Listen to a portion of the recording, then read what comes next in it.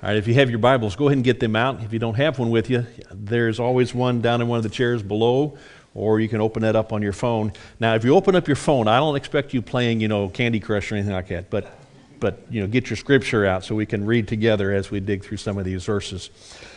We've come a long way through the Sermon on the Mount with Jesus here in Matthew chapter 5, 6, and now we're in 7.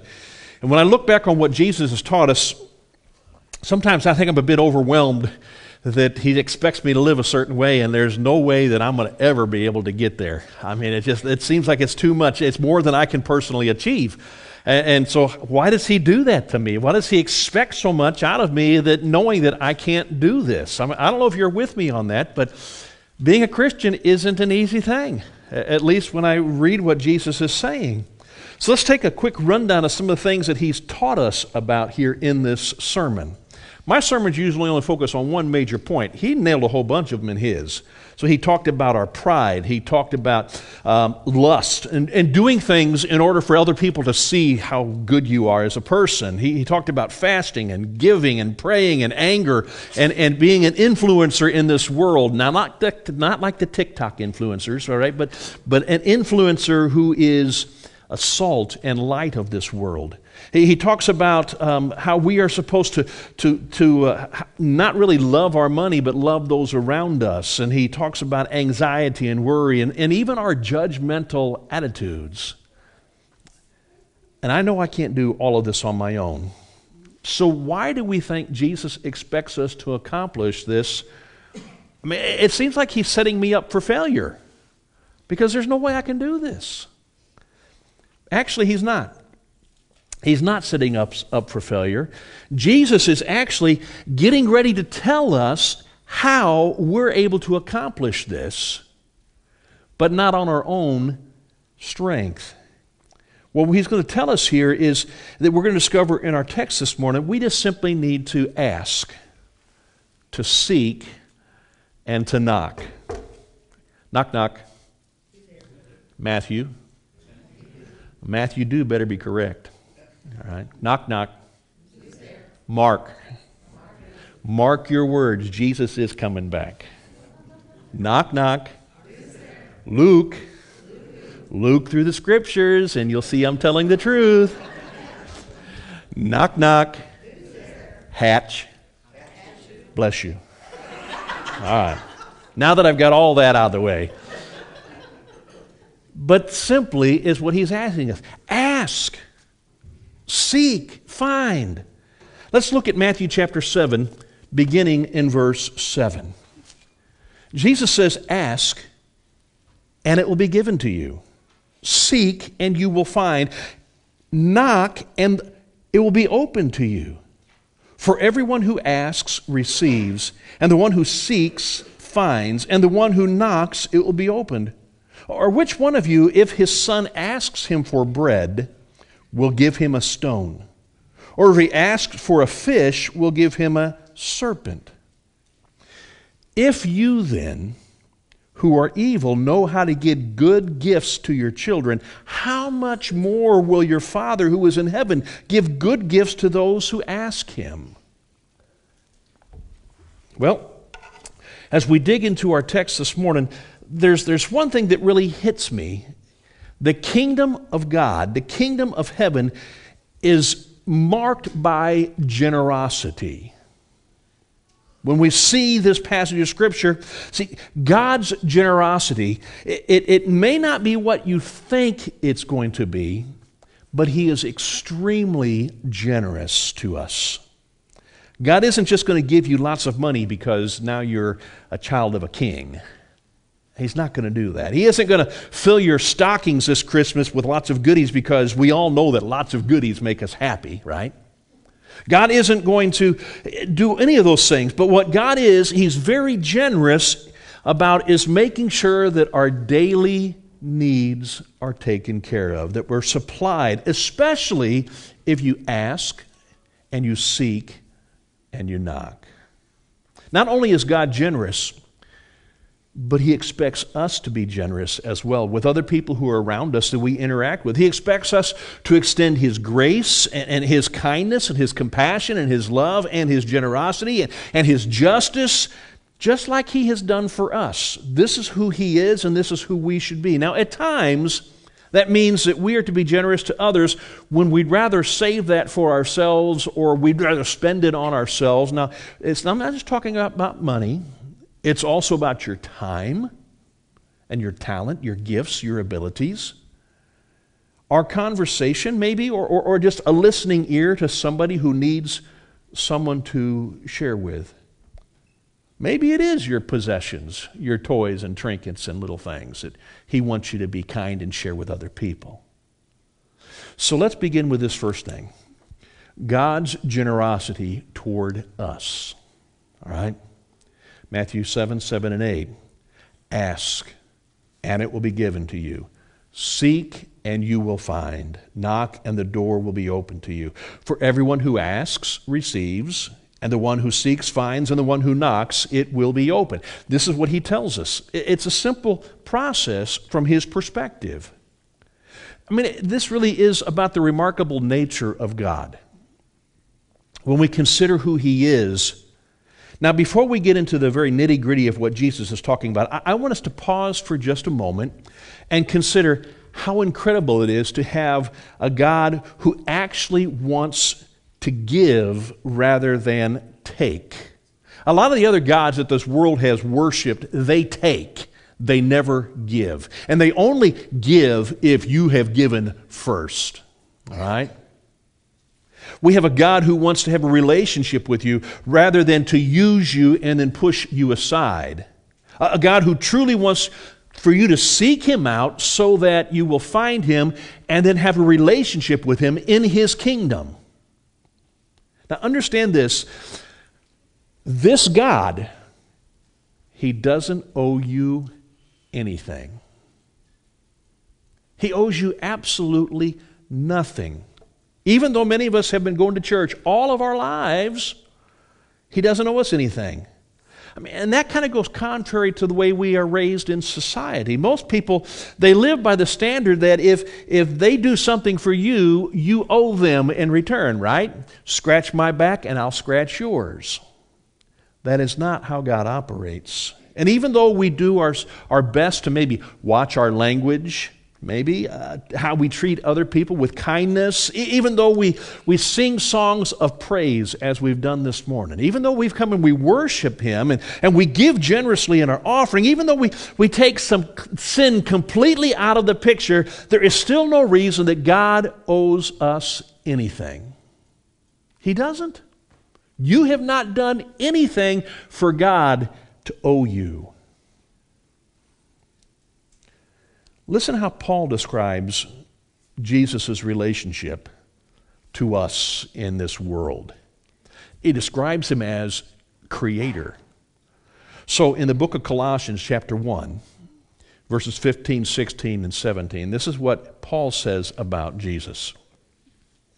He is the image of the invisible God, the firstborn of all creation. For by Him all things were created, in heaven and on earth, visible and invisible, whether thrones or dominions or rulers or authorities, all things were created through Him and for Him. And He is before all things. And in Him all things hold together. So, what does He owe us? I mean, who are we to think that God, who created all things in heaven and on earth and holds everything together, who gives life and breath and sustenance, who are we to think that He would owe me anything? Matter of fact, it's the other way around, isn't it? We owe Him everything because everything that we are is because of Him. And this is what makes it so incredible. We have no right to ask God for anything, and yet Jesus says, ask Him. Seek Him out, knock at that door, and He's going to open it. All right? He says that if we ask, that He's going to give us what we need. And if we seek Him, we're going to find Him. If we knock, He is going to open the way for us to have this relationship with Him in His kingdom. You see, the God of all creation wants to be very, generous to each one of us. The one who holds the stars in his hands wants to provide generously to you. Now, it may not be the way we consider generosity. Someone once put it this way: I asked for strength, and God gave me difficulties to make me strong. I asked for wisdom, and God gave me problems to solve. I asked for prosperity, and God gave me a brain and energy to work hard. I asked for courage, and God gave me danger to overcome. I asked for love, and God gave me troubled people to help. I asked for favors, and God gave me opportunities. I received nothing I wanted, but I received everything I needed. Sometimes we perceive we know what is best for us, but God ultimately does. You consider this God who even knows your thoughts before you think them, who knows your words before you speak them, who knows the innermost aspect of who you are, even better than yourself, because we can even deceive ourselves, but God cannot be deceived. He cannot be mocked. He knows us intimately. Yet, there are limitations to what God will give. He doesn't promise that He'll always remove trouble and heartache. He doesn't promise that you'll never have struggles or sickness or injury. He doesn't promise that you'll never have to wonder how you're going to pay next month's mortgage or phone bill. Some of those things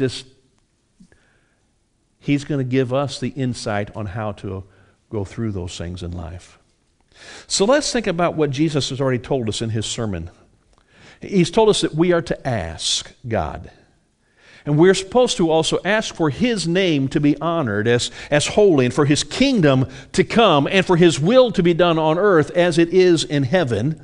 We're told to ask God for our daily provisions and for the needs of those around us to be met. We are told to ask Him for forgiveness when we sin and the strength to stand whenever we are facing temptations. Let's go back to Matthew chapter 6, verses 9 through 13. Jesus told His disciples, "Pray then like this: Our Father in heaven, hallowed be your name. Your kingdom come, your will be done on earth as it is in heaven. Give us this day our daily bread, and forgive us our debts, as we also have forgiven our debtors. And lead us not into temptation, but deliver us from evil." We're commanded then to seek, and so we'll find. But what He commands us to seek is not the treasure that is in this world, but the treasures of heaven. So in Matthew 6:33, He says, "Seek first His kingdom of God and His righteousness, and then all of these things will be added to you." So it matters about where you're seeking. And then He tells us not exactly where we should knock and which door we should go to. I mean, the last few sections here in His Sermon on the Mount, they're going to indicate a way that we're going to get into heaven. And it's only through Him and through this narrow gate that He provides. But this is the confidence that we should have. We know that we can ask God to exalt Himself in our lives and in His kingdom, and that He will meet our needs and the needs of those around us, and that He will do it. Matthew 7 verse 8 says that, "For everyone who asks receives, and everyone who seeks finds, and the one who knocks it'll be open." But how can we be sure? He goes on. Let's look again at verse 9, 10, and 11. He says, "Which one of you, if his son asks for bread, will give him a stone? Or if he asks for a fish, will give him a serpent? If you then, who are evil, know how to give good gifts to your children, how much more will your Father who is in heaven give good things to those who ask Him?" Now, there are a lot of people who are being raised in this world that aren't going to relate to what He is saying because they've not had a good father. They've had fathers who have abandoned them. They've had fathers who have been abusive to them. They've had fathers who just don't measure up to what God is saying here.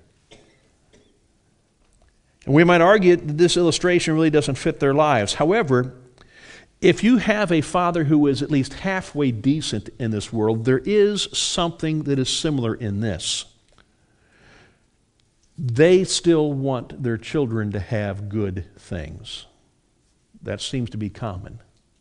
Jesus says that if you ask your father for a loaf of bread, he most likely isn't going to give you a rock to break your teeth on. He's not going to do that. I mean, most fathers of kids aren't going to put their child in a position where you want this here, and they give you something totally different that deceives you into thinking that it's something that it really is not.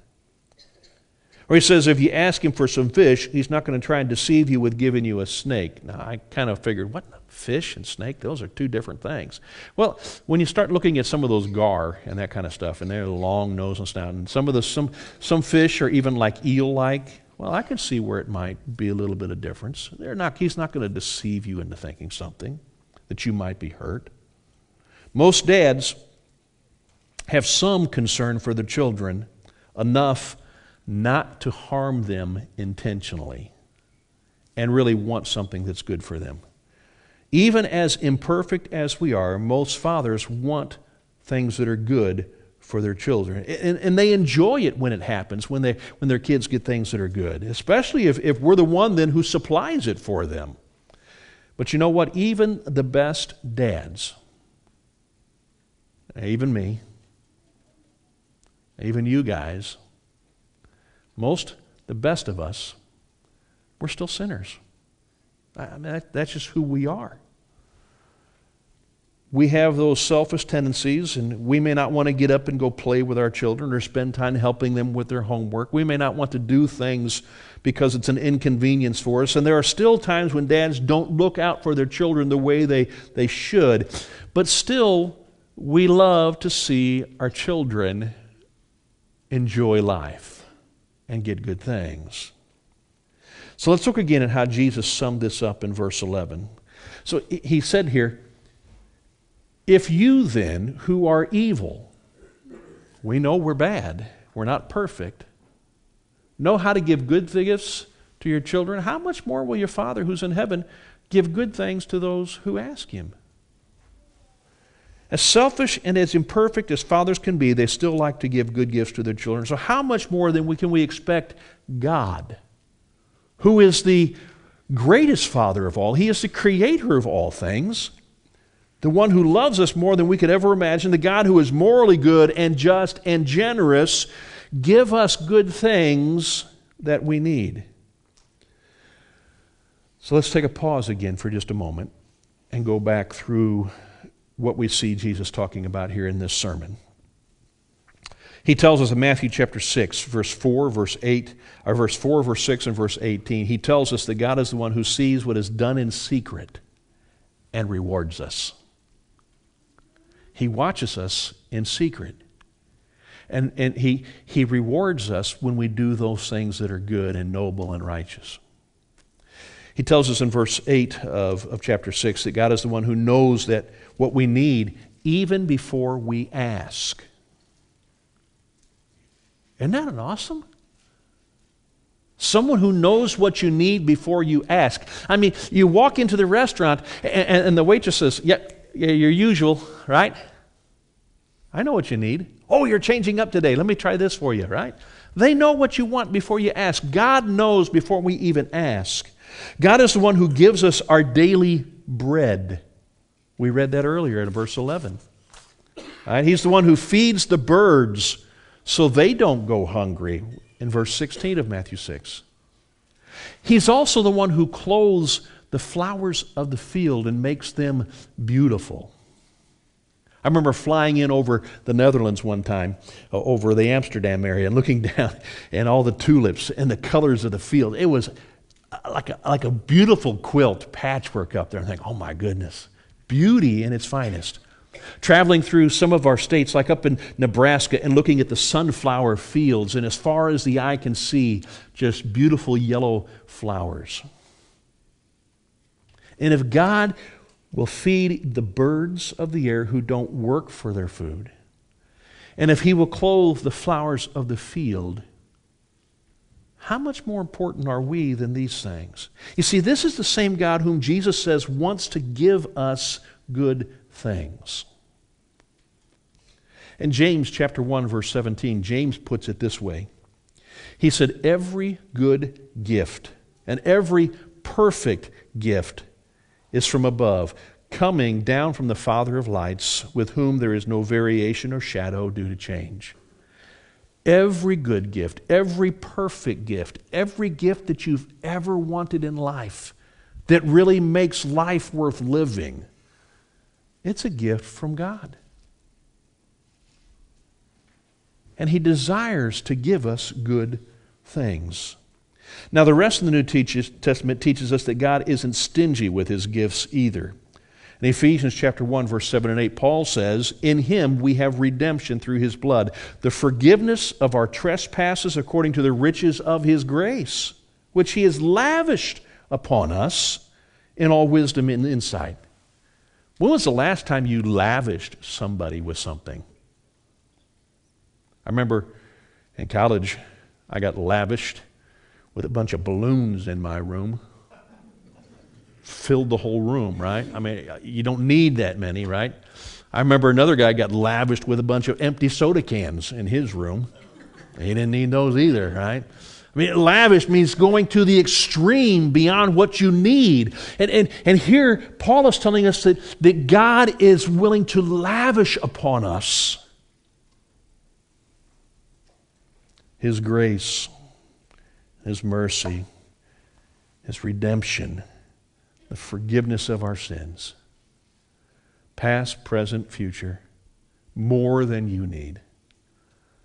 James says that if any of you lacks wisdom, let him ask God, who gives generously to all without reproach, and it'll be given to him.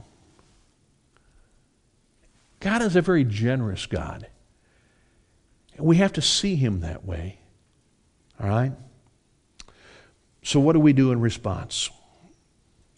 Well, let's go back to what we've seen. We know that we're supposed to ask. We know that we're supposed to seek Him, and we'll find Him. We know that we're supposed to knock, and He's going to open the way for us to get into that presence of Him. And our confidence is based on what we've done. It's not based on how good that we have been, all right? It's not based on what we've done. Instead, the confidence is based on the fact that through Jesus' death, through His sacrificial gift for the propitiation of our sins to forgive us of everything that is unrighteous in us, and because of His lordship, that He is not only dead, but He is raised again, and He is seated at the right hand of God because of that, we now have this opportunity to be adopted into His family. And we become a child of God. And in Christ, we can come to Him and ask boldly for Him to glorify Himself in and through our lives. To seek Him and to know Him more and to enjoy all that it means to be in His kingdom. He is a good, good Father. He's better than any this world has ever known, and He gives the best gifts to all of us. Himself. Man, what a gift. We're getting ready to enter into the Christmas season, and it's a season where we remember that He was born into this world, and we celebrate that wonderful baby, right? But that baby was sent here to die. What a gift. To give us life that's everlasting. But this isn't the only way we respond, by simply asking, seeking, and knocking. God expects us to be generous toward others also. It's just not gimme, gimme, gimme, right? Now it's all of a sudden, oh, now I got to give. And I've got to be generous. And I've got to do for others. And I've got to provide for others. Because this is what it means to be in a relationship with Christ. Not only do you receive blessing, but you are to be a blessing as well. Look at what he says there in verse 12. So whatever you wish others would do to you, do also to them. For this is the law and the prophets. Now we call it the golden rule, right? I mean, that seems to have taken on this wonderful title. It's often referred to that as the golden rule because, like Jesus says, it sums up much of what Christian ethics, it's in a most, I learned a new word this week, breviloquent, all right? Sums up most of everything in a most breviloquent way. It takes all this wonderful thing about God and everything, and it puts it in a very short, concise statement.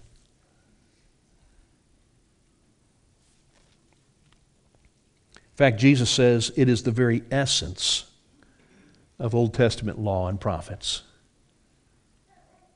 Now, I remember earlier someone had asked Jesus, what do you say the greatest commandment is? And he said, well, love the Lord your God with all your heart, with all your soul, with all your mind. The second is just like it. Love your neighbor as yourself. And now he's telling us this is the fullness of what the law speaks about. That we should, whatever we would want somebody to do to us, we should do it to them. All right? So, he's saying, so, because of this, or as a result, or therefore, because of what has been expressed in light of what we've heard, you do this. And Jesus has just finished reminding us of how wonderfully compassionate God and gracious God is toward us. Therefore, we need to extend that same generosity toward other people. John explains it this way in 1 John chapter 4, verse 10 and 11. In this is love, not that we have loved God, but that He loved us and sent His Son to be the propitiation for our sins. Beloved, if God so loved us, we also ought to love one another. You see, we're called to love in the same manner that God loves us to those around us. All right? We have a desire to be loved. They have a desire to be loved. And the way that we express that is by loving. Let's go back to what Jesus was saying here in this golden rule. In Matthew 7, verse 1 and 2, he says, judge not, that you be not judged. For with the judgment you pronounce, you will be judged, and with the measure you use, it will be measured to you. So here Jesus told us how we should be cautious when we are judging those around us, because we're going to be judged by that same standard. Not only that now, but he's telling us that how we treat others is important. Like we should treat them how we want to be treated, not just judging them with the same standard, but now, how do you want people to treat you? Now you do that first. All right?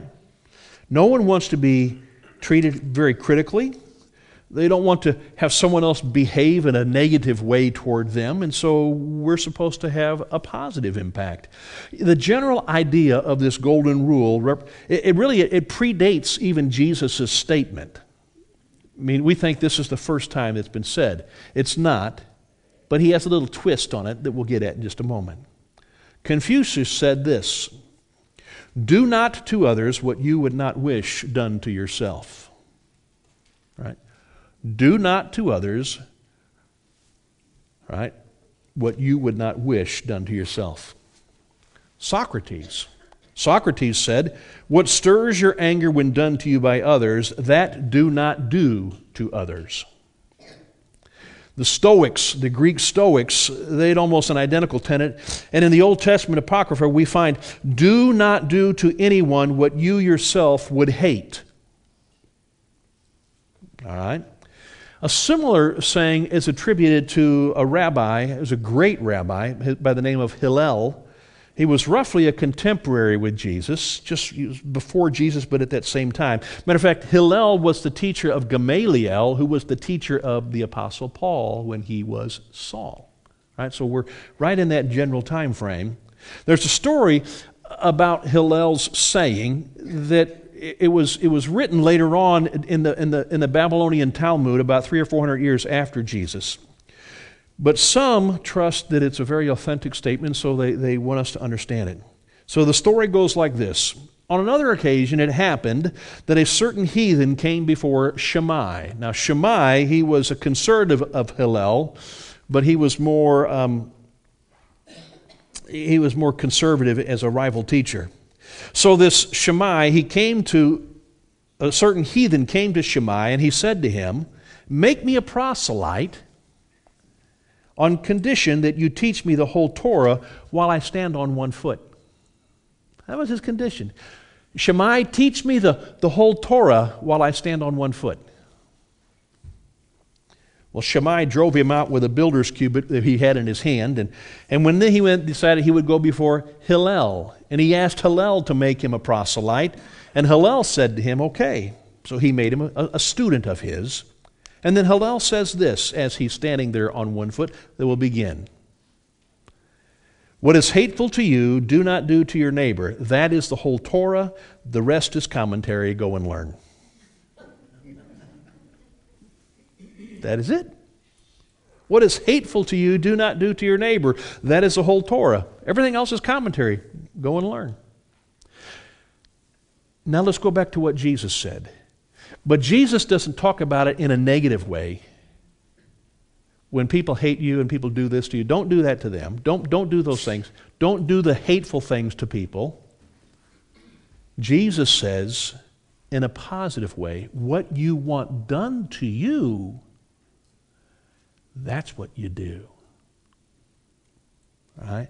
So he turns avoidance into action. And we're to do first to others what we would desire them to do to us. Therefore, modeling generosity of the God who gave himself up for me to everybody else is what Jesus is asking. So that brings us back to another little subtle comparison. Remember that I said God doesn't owe us anything? But sometimes we get upset if God doesn't do what we want because we feel he owes us how we have behaved. We do the same thing toward other people when they don't treat us the way that we expect them to treat us, especially if we've gone out of our way to be really good and to be really kind and generous to them, and then they turn around and they come back at us with evil. And we think, well, this isn't working. God says, I'm supposed to do this, they're supposed to do that, and there's supposed to be this reciprocal response here. Let's go back and read that statement there in verse 12.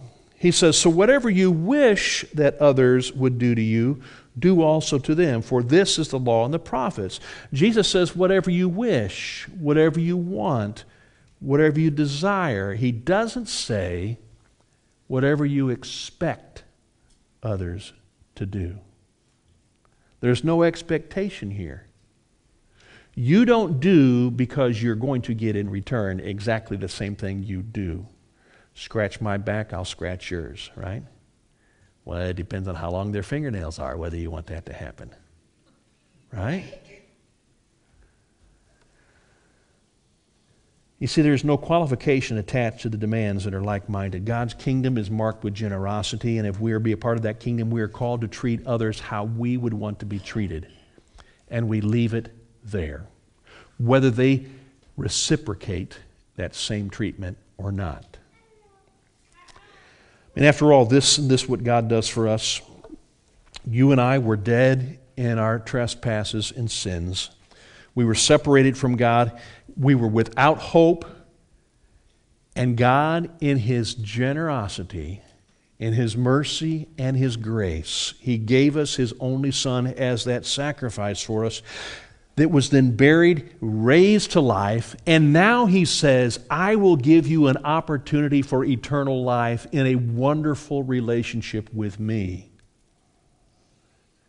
When we ask for forgiveness of our sins, when we seek out the redemption that He offers, and when we knock at that door of salvation, which He alone provides, it's open for us through His body, which is, as Hebrews tells us, it is the curtain which offers us the opportunity to walk through to get into the holy presence of God.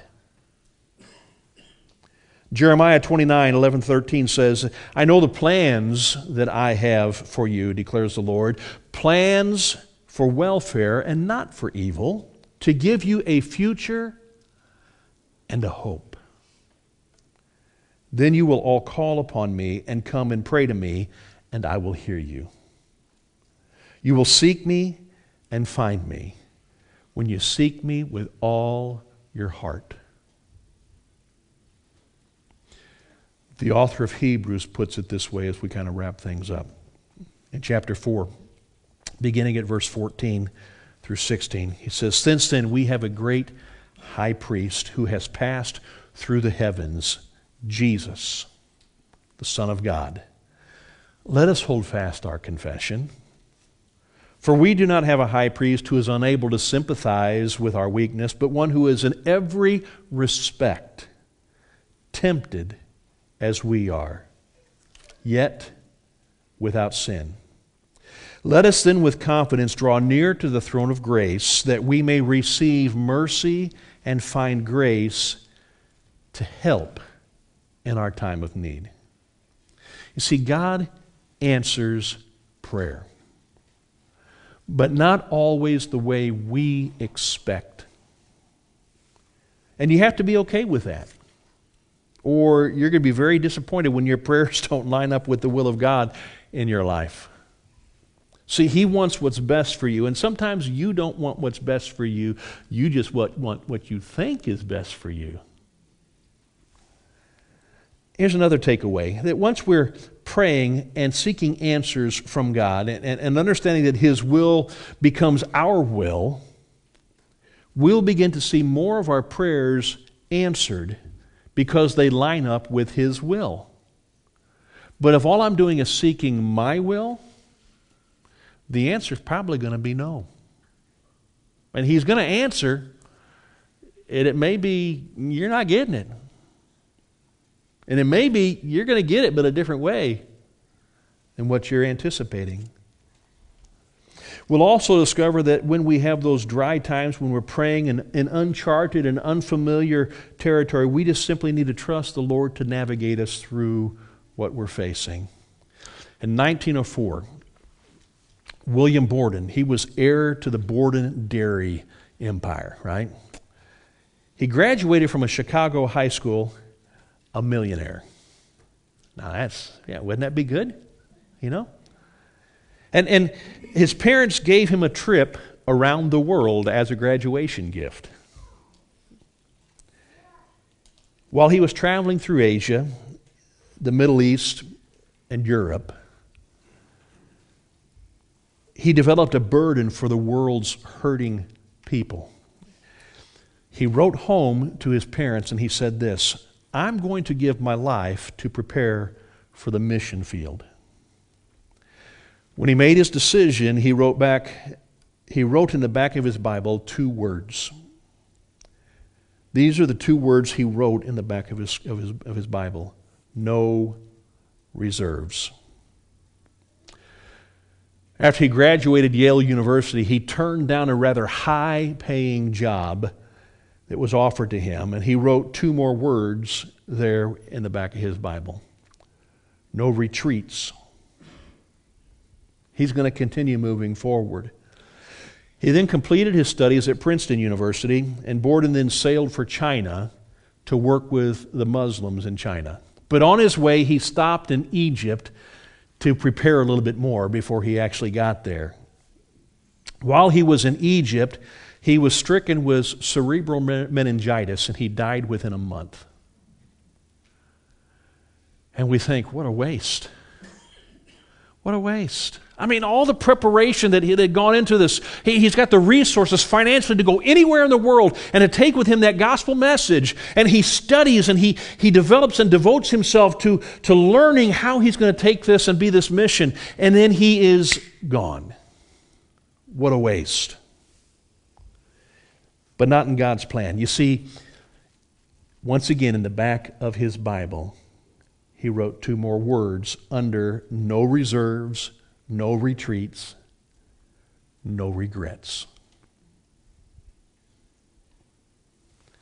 We are called to live lives that honor Christ, and we ought to be gracious toward others because that is how our Father in heaven has been toward us.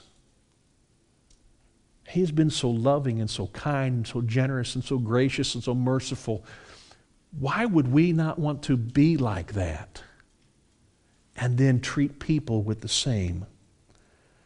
Some of you here this morning need to change the way maybe you see your Heavenly Father. You need to see Him as a Father who runs beside you when you really understand He could leave you in the dust. He doesn't need to take you with Him. A Father who could have obliterated you, instead He chose to redeem you.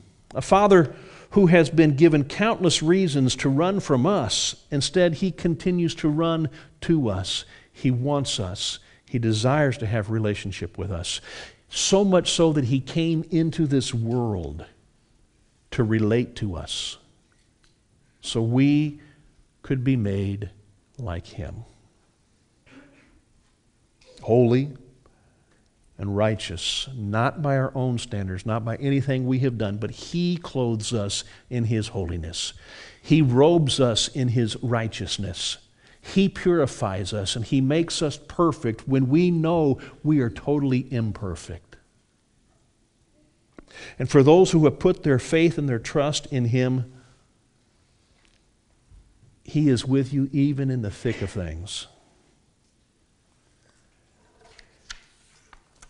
If you've never accepted the gift that He offers, that gift of redemption, the gift of the forgiveness of your sins, the gift of life that can be everlasting, why would you not want to receive that? I mean, what is it that's keeping you from saying, yes, I want that? I want to have a relationship with a God who loves me so much that He gave Himself up for me.